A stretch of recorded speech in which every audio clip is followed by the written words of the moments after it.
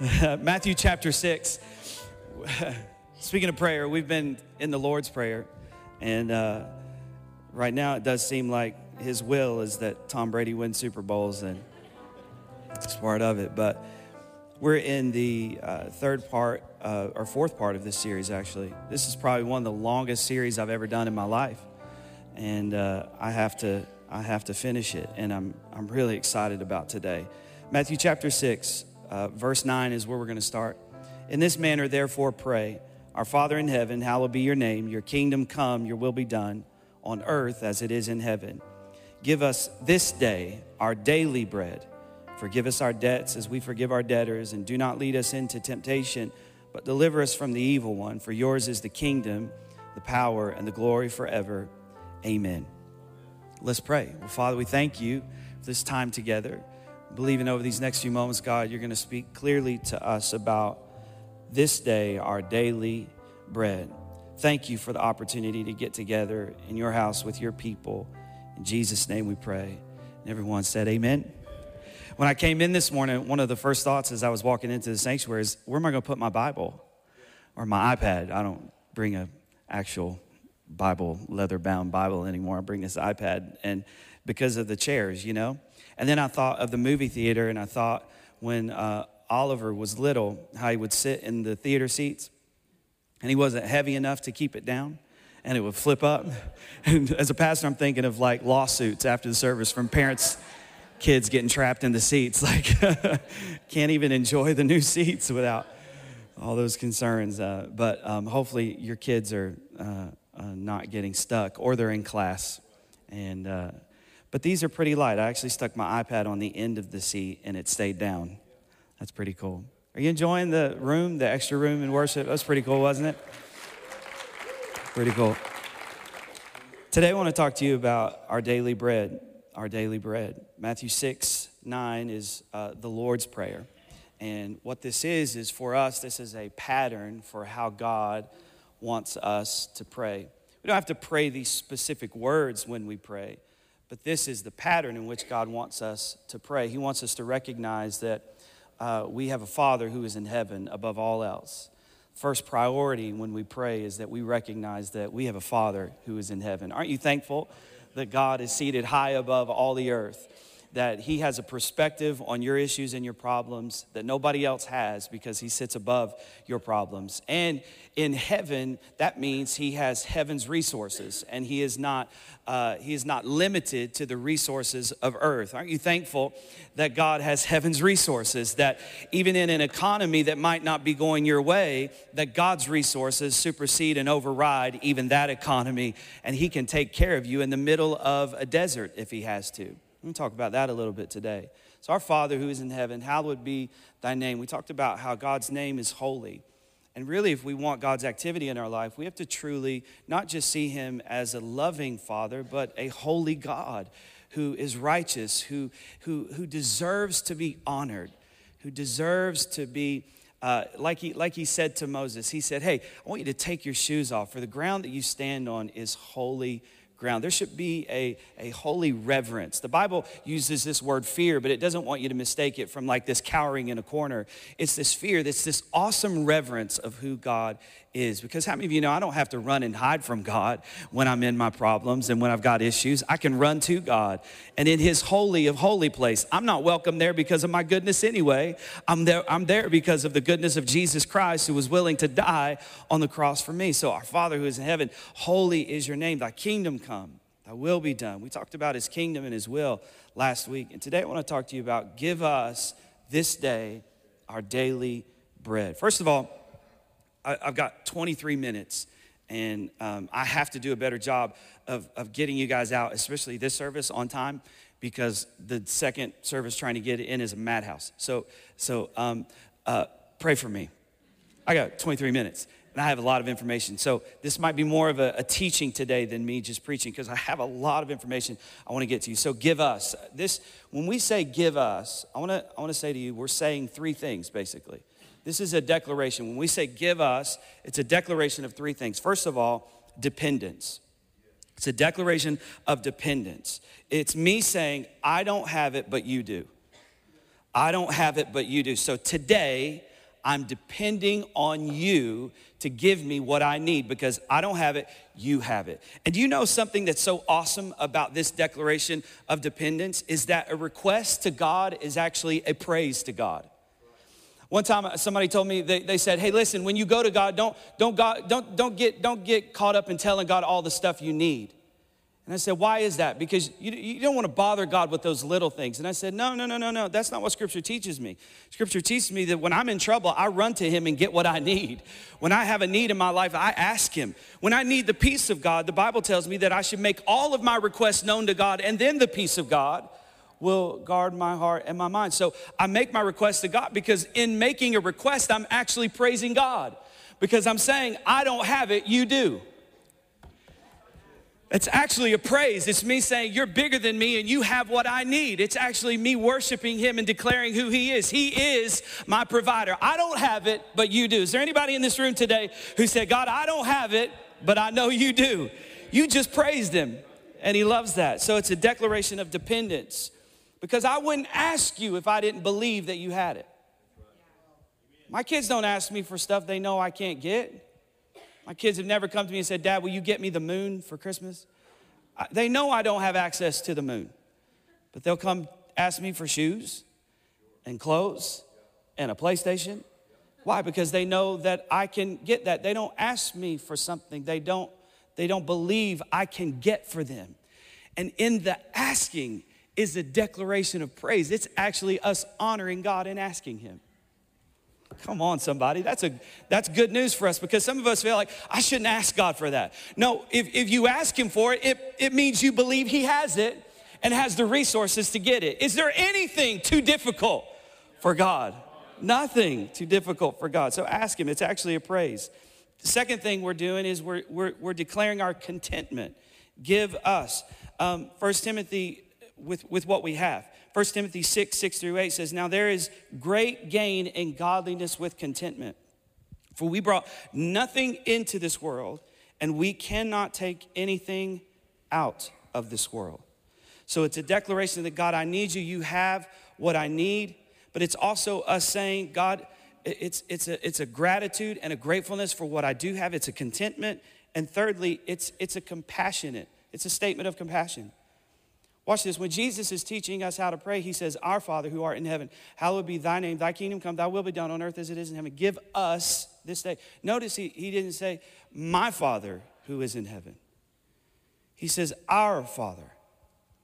Because when we pray, we shouldn't have a mindset that this is all about me. When we pray, prayer is truly me not just lifting up my needs. When we really enter into true prayer, it's an our thing. God, you being my provider, it's not just about me. It's about everybody connected to me. Because when you provide for me, I'm not just interested in taking care of me. My heart is to take care of other people as well. So when I say give us, I'm declaring my dependence. I'm saying, God, I'm content. And I'm saying, God, I care about others. Give us this day our daily bread. This isn't just about me. So give us. And then the second part of it, this day. Give us this day. There is a need to stay connected to God daily. Daily. You can't live in this world daily and go through what you go through daily and not stay connected to God daily. If you think that coming to church on Sunday morning is the only connect you need with God, you are mistaken and you will fall flat on your face. You need him daily. I've told you this story before about my dad, and when we were younger, we went on vacations together as a family, and every time we went on vacation, I saw my dad, even in the mornings where we were going to play golf, he would wake up earlier than we went to play golf, and he was at the table and he was doing his devotion, he was reading his Bible. And as I got older, I thought, well, maybe my dad doesn't do that as much anymore. So we're all married now, and we actually go on a vacation with Dad, and the kids are getting up at 6 a.m., and I'm thinking, man, I'm actually probably even going to beat my dad up this morning. And so I wake up and I walk out, and no, he's there sitting at the table, reading his Bible and doing his daily devotion. I said, Dad, you're on vacation. He said, son, I can't take a vacation from this. You don't understand, I need him daily. And I thought, maybe you matured to the point where like you didn't, like when you grow up, like as I get older, like I move out of the house and I don't need my parents as much, right? But God isn't like, he isn't like, that's not how our relationship with him goes. Actually, the older we get, the more we need him, because now we have come to depend on him so much that I can't live without him. And I don't know what my life would look like if he wasn't involved in every single day of my life.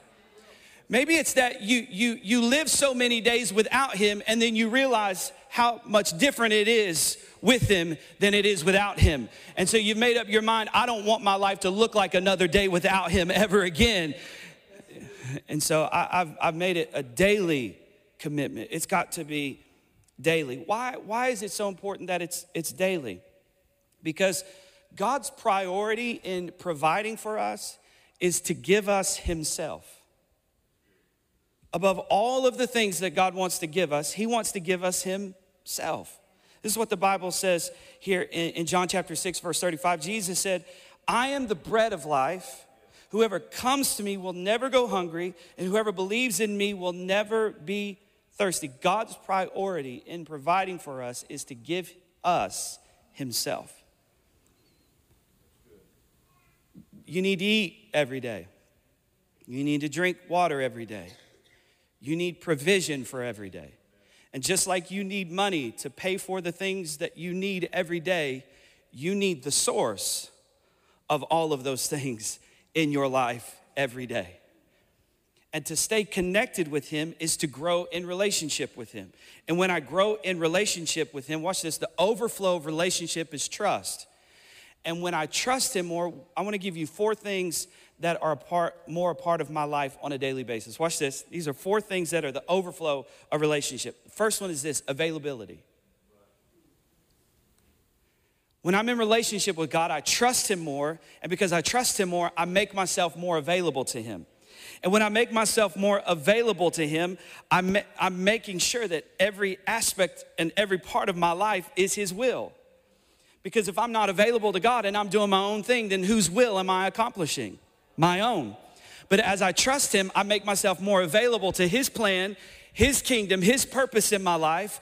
And I'm saying, God, I can't do this without you today. And so on a random day, June 15th, I am in the will of God. It's not like, see, everybody thinks that the will of God is this destination we're headed towards.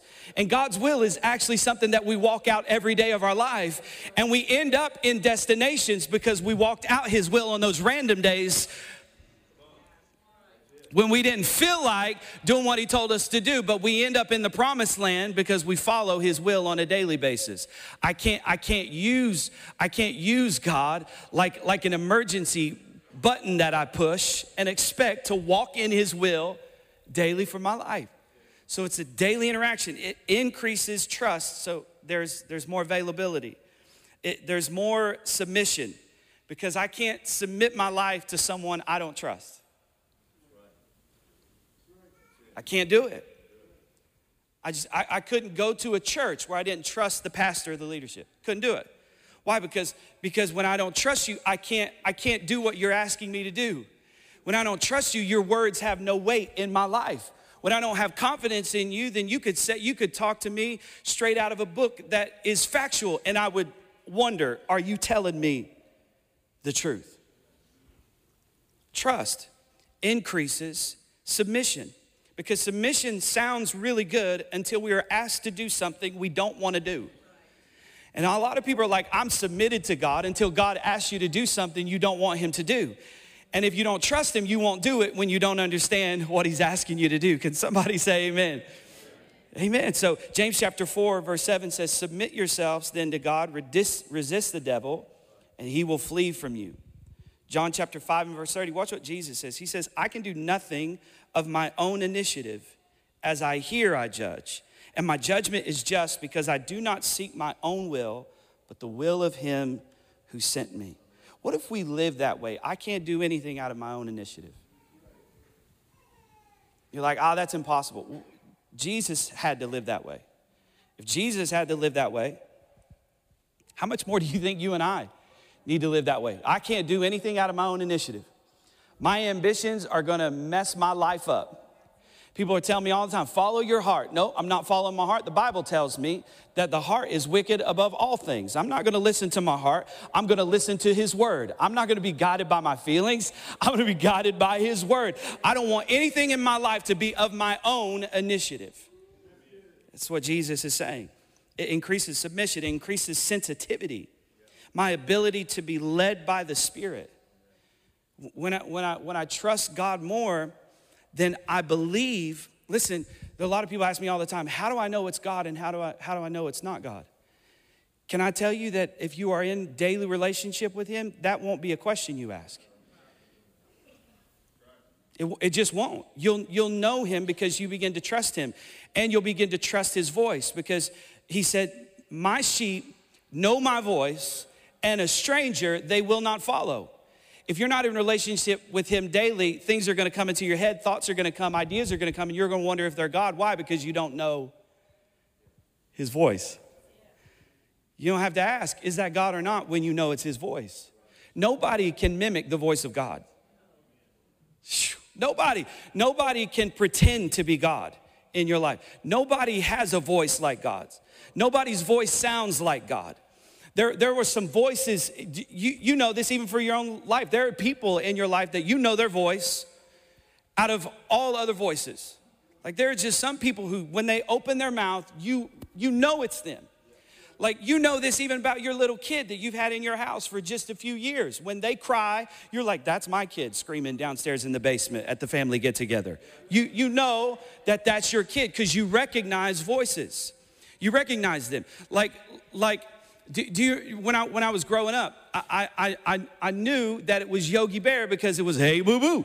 Like I knew, and from another room I could tell you that's Yogi Bear because I know that voice. And this is the thing about daily relationship with God. You get to know his voice. You start to hear him better. And you're not asking these questions, is this God's will? Am I supposed to do this? No, because you know his voice, and a stranger's voice you will not follow. Not only do you know his voice, you know what isn't his voice. And you look at people who say, you should do this and you should, no, that ain't God. That ain't what God's speaking to my life. I don't care who said it. If God didn't say it, then I'm not doing it. So availability, submission, sensitivity, discernment. This is the ability to think biblically about every area of your life. Hebrews 5:14 said, but solid food is for the mature, for those who have had their powers of discernment trained by constant practice to distinguish good from evil. It looks as if God is telling us through Scripture that the only way to really live this Christian life is daily practice. I can't do it any other way. I can't do it 3 out of 5 days of the week. I can't do it on Wednesday and Sunday only. I can't do it like that. I can't do it in a Bible study and then ignore God for 3 days and think that I'm going to be able to do this. I won't have discernment. I won't be available. There won't be any sensitivity to the will and plan of God in my life, and I will not submit to the voice of God because I don't trust when I'm not close. Ephesians 1:16, the apostle said this way, he said, I have not stopped thanking God for you, and I pray constantly, asking God, the glorious Father of our Lord Jesus Christ, to give you spiritual wisdom and insight so that you might grow in your knowledge of God. Watch this. It's wisdom to grow in the knowledge of the Lord. I need you to understand that wisdom isn't just going to school and getting an education. I think that's important. But true wisdom is saying, I need to grow in the Lord. You say, I'm smart, but if you're not growing in God, you're not truly smart. Because real wisdom says, I need to grow in my knowledge of God. And as I grow in my knowledge of God, I will abound in every good thing. So watch this. Give us this day. You know what? There's a strategy for today. You might be living off yesterday's strategy and wondering why today isn't working. You might be saying, God told me to do this. And then you said, okay, that was good enough. And you ignored God, but God tried to 3 weeks ago get you to move in a new direction. But because you only go to him when you get desperate enough. Now you're desperate and you're like, and God's saying, hey, I gave you a strategy 3 weeks ago for this issue that you're facing today. And you wouldn't be in this if you'd seek me daily, because I actually was presenting a new strategy for you. In 1 Kings 17, the prophet Elijah, he says, hey, listen, this has dried up. This way of my provision has dried up. And I need you to go to a widow's house. She's in the middle of a famine and she has nothing. But that's where I have provided for you. That's where your provision is. How many of us are missing out on God's strategies for our provision because we won't talk to him daily? And we're getting mad because the brook dried up. And he says, stop whining over the dried up brook. Talk to me so I can give you the new strategy. Watch, strategy that God gives us doesn't always look like what we thought it was going to look like. How many of us would think God's going to provide for me by sending me into a famine to a poor woman who has nothing? Some of us think when God speaks about our provision that means we're getting a promotion. Sometimes provision looks like a demotion. Some of y'all know what I'm talking about. Some of you thought, man, I lost that job, and you thought it was going to be the end of your life. But it was actually God opening up. He was drying up that brook so that he could bring a brand new revelation into your life. There are men in this church who have lost jobs, 30-year jobs, and God has brought new strategy, and now they have become parts of different businesses, started their own business, and if they would have kept that job, they would have had a nice life, but because they took the thing that God was speaking to them, now they are flourishing in this season of their life. So what if God is sending you to a wilderness, to a famine, to a poor woman who has nothing, and that's the source of your provision? But you're looking for these gigantic opportunities, and maybe the opportunity is somebody who looks like they have nothing, and that partnership. But you won't know that if you don't hear the voice of God. You got to be able to hear. You got to listen. How do I do it? Well, just daily fellowship. And guess what? It gets better every day. Like the song we sang, we go from glory to glory to glory, from strength to strength. It gets better every day. If you have a bad relationship with God today, can I tell you that if you start today, it'll be better tomorrow? And if you're there and you show up tomorrow, it'll be better the next day. It gets sweeter and sweeter as the day goes by. You get to know him more. It's just how it works. Now, watch. So he says, give us this day our daily bread. Bread is literally, Jesus isn't just talking about like actual bread. He is, but that's not everything that this word encompasses. To them, bread would mean provision. It would be the same thing as us saying money. Give us this day our daily income. Like it's the provision. Bread spoke of just provision, what they needed to make it through that day. That's literally what God is saying. But I want to show you a few different places that I believe your provision is coming from that you probably don't recognize. You're probably overlooking. All right, here we go, and we'll close right here. I believe that your struggle is your provision. Philippians 4:11-12 says, not that I'm speaking of being in need, for I have learned in whatever situation I am to be content. I know how to be brought low, and I know how to abound. In any and every circumstance, I have learned the secret of facing plenty and hunger, abundance and need. You don't know how to handle hunger until you're hungry. The struggle is your provision. Can I say this to you? And I don't want this to sound condescending at all. You really, truly don't know how to handle money until you don't have any money. That's why it's so dangerous for you to just give everything to your kids as they're growing up and not make them work for it. Because you truly don't know how to handle it until you don't have it and you have to work for it. It's like people who win the lottery. Most of them end up bankrupt. Why? Because they've never handled that much money before. They don't know how to deal with it. But if they were to win again, I guarantee you they do things differently the second time around. Why? Because the struggle is my provision. When they were in the wilderness, oh my gosh, watch this. When they were in the wilderness, this is something amazing that God does. He's taking them to a land that's overflowing with milk and honey. It has all of the resources they need. But in the meantime, they are in the desert. They don't have access to a Starbucks. There's not a mall close by. There's not a Target they can make a run to. They are in the middle of nowhere.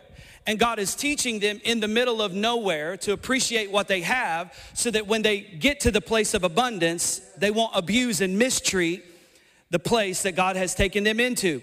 And so for 40 years, the Bible teaches us that he didn't give them new clothes and he didn't give them new shoes. He just kept putting new tread on the old shoes and making sure their old clothes stayed together. I just want you to understand that there are seasons of your life where it looks like God isn't giving you anything new, but that doesn't mean he isn't providing for you. He's doing this thing called sustaining you. He is keeping you. And so the same God who gave you the new car is the same God who kept the old one running. Does anybody know what I'm talking about? The same God who gave you the new house is the one who kept the lights on in the one-bedroom apartment on the top of that grocery store. If you know what I'm talking about, somebody say amen. So you just know that when you had nothing, it was the same God that was keeping your clothes together as the God who took you into the promised land. So don't act like now that you got into the promised land that it wasn't the same God that was taking care of you in the wilderness. He was the same God. And guess what? He was being just as good to you in the wilderness as he was in the promise. I wonder if there's anybody maybe in a wilderness right now who wants to just stand on your feet and say, God, thank you for keeping tread on my shoes, and thank you for holding my clothes together, and thank you for starting my car when it wasn't supposed to start, and thank you for letting me stay in my apartment when they were going to kick me out. Thank you for keeping me in the middle of a desert. Stay on your feet if you would. I'm going to close right here. The struggle is my provision. When I couldn't afford new shoes, God was guiding my steps. When I couldn't buy a new car, God was holding mine together. And some duct tape. The struggle is my provision. The threshing is my provision.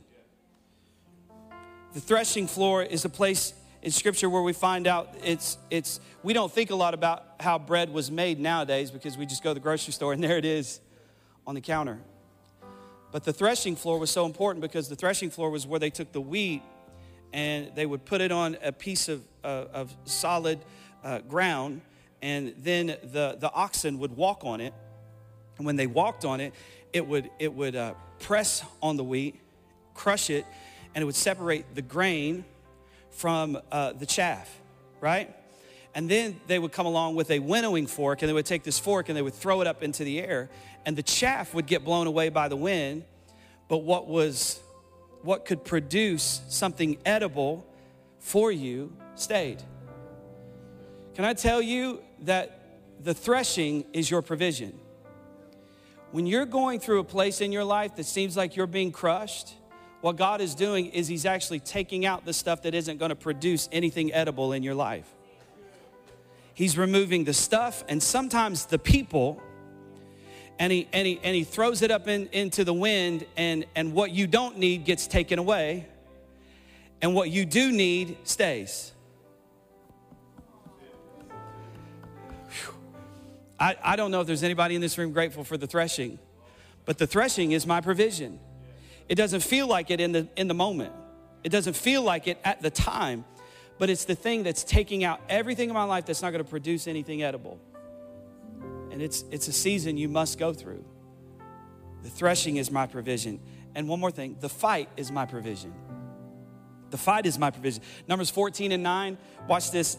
The Bible is there's this incredible scene happening in the Bible. They've gone out and spied the promised land out to see what it looks like. And the 12 spies return, and 10 of them have a negative report, and 2 of them have a positive report. And it's Joshua and Caleb. And Caleb is trying to get the people to settle down because they're freaking out because of all of the giants in the land. And they're like, we can't do this. We can't. Watch what Caleb says about the fight in front of them. He says this in Numbers 14:9. He says, don't rebel against God, neither fear ye the people of the land, for they are bread for us. Their defense is departed from them, and the Lord is with us. Fear them not. See, watch this. The thing on the other side of the thing standing in front of what you believe is God's promise for your life, that thing on the other side is not really your provision. The thing standing in its way is your provision. So you can't avoid the fight and get into the promise, because you'll misuse the promise if you don't go through the fight. The fight is the door. And in David's case with Goliath, if the door is that big, then how big is that house? You got to be willing to go through the door, no matter how big the door is, because the door is actually an indicator of how big the provision is going to be. You're like, Robbie, you don't understand. My fight is crazy. Oh man, that's good news. That means your provision is going to be massive. That means the thing God is getting ready to do in your life is huge. The bigger the fight, the bigger the blessing. The bigger the struggle, the greater the revelation. I'm just telling you today, the fight is your provision. Watch this in Joshua chapter 14, verse 11. Caleb is now way old. He's 80 plus years old. 40 years he's been waiting to take this land that he's been promised. And during this 40 years, he's been fighting like crazy. And you would think this old man would be tired of fighting. Like the fight wore me out. So finally they get to the promise, and Joshua says, hey, that's your mountain. You sure you still want it? There's giants up there. He said, man, the same fire that was in me 40 years ago is in me today. I'm going to go take that land. I don't care who's occupying that land. It belongs to me. Why? The fight didn't make him weak. The fight actually made him strong. What you're going through isn't weakening you. It's strengthening you. He was ready. He was as ready to go as he had ever been in his life. Why? Because he had fought his whole life. The fight didn't make him weak. The fight made him strong. Give us this day our daily bread. How many of you want that in your life? Let's say that together. Give us this day our daily bread. Father, we thank you in Jesus' name for daily bread, for provision that comes from you that is daily, not weekly, not monthly. Thank you for the things that you do on a monthly basis, a weekly basis. But God, I thank you that you want to be our provision every day. We give you glory and honor for it. We worship you today. In Jesus' name we pray. And everybody said amen.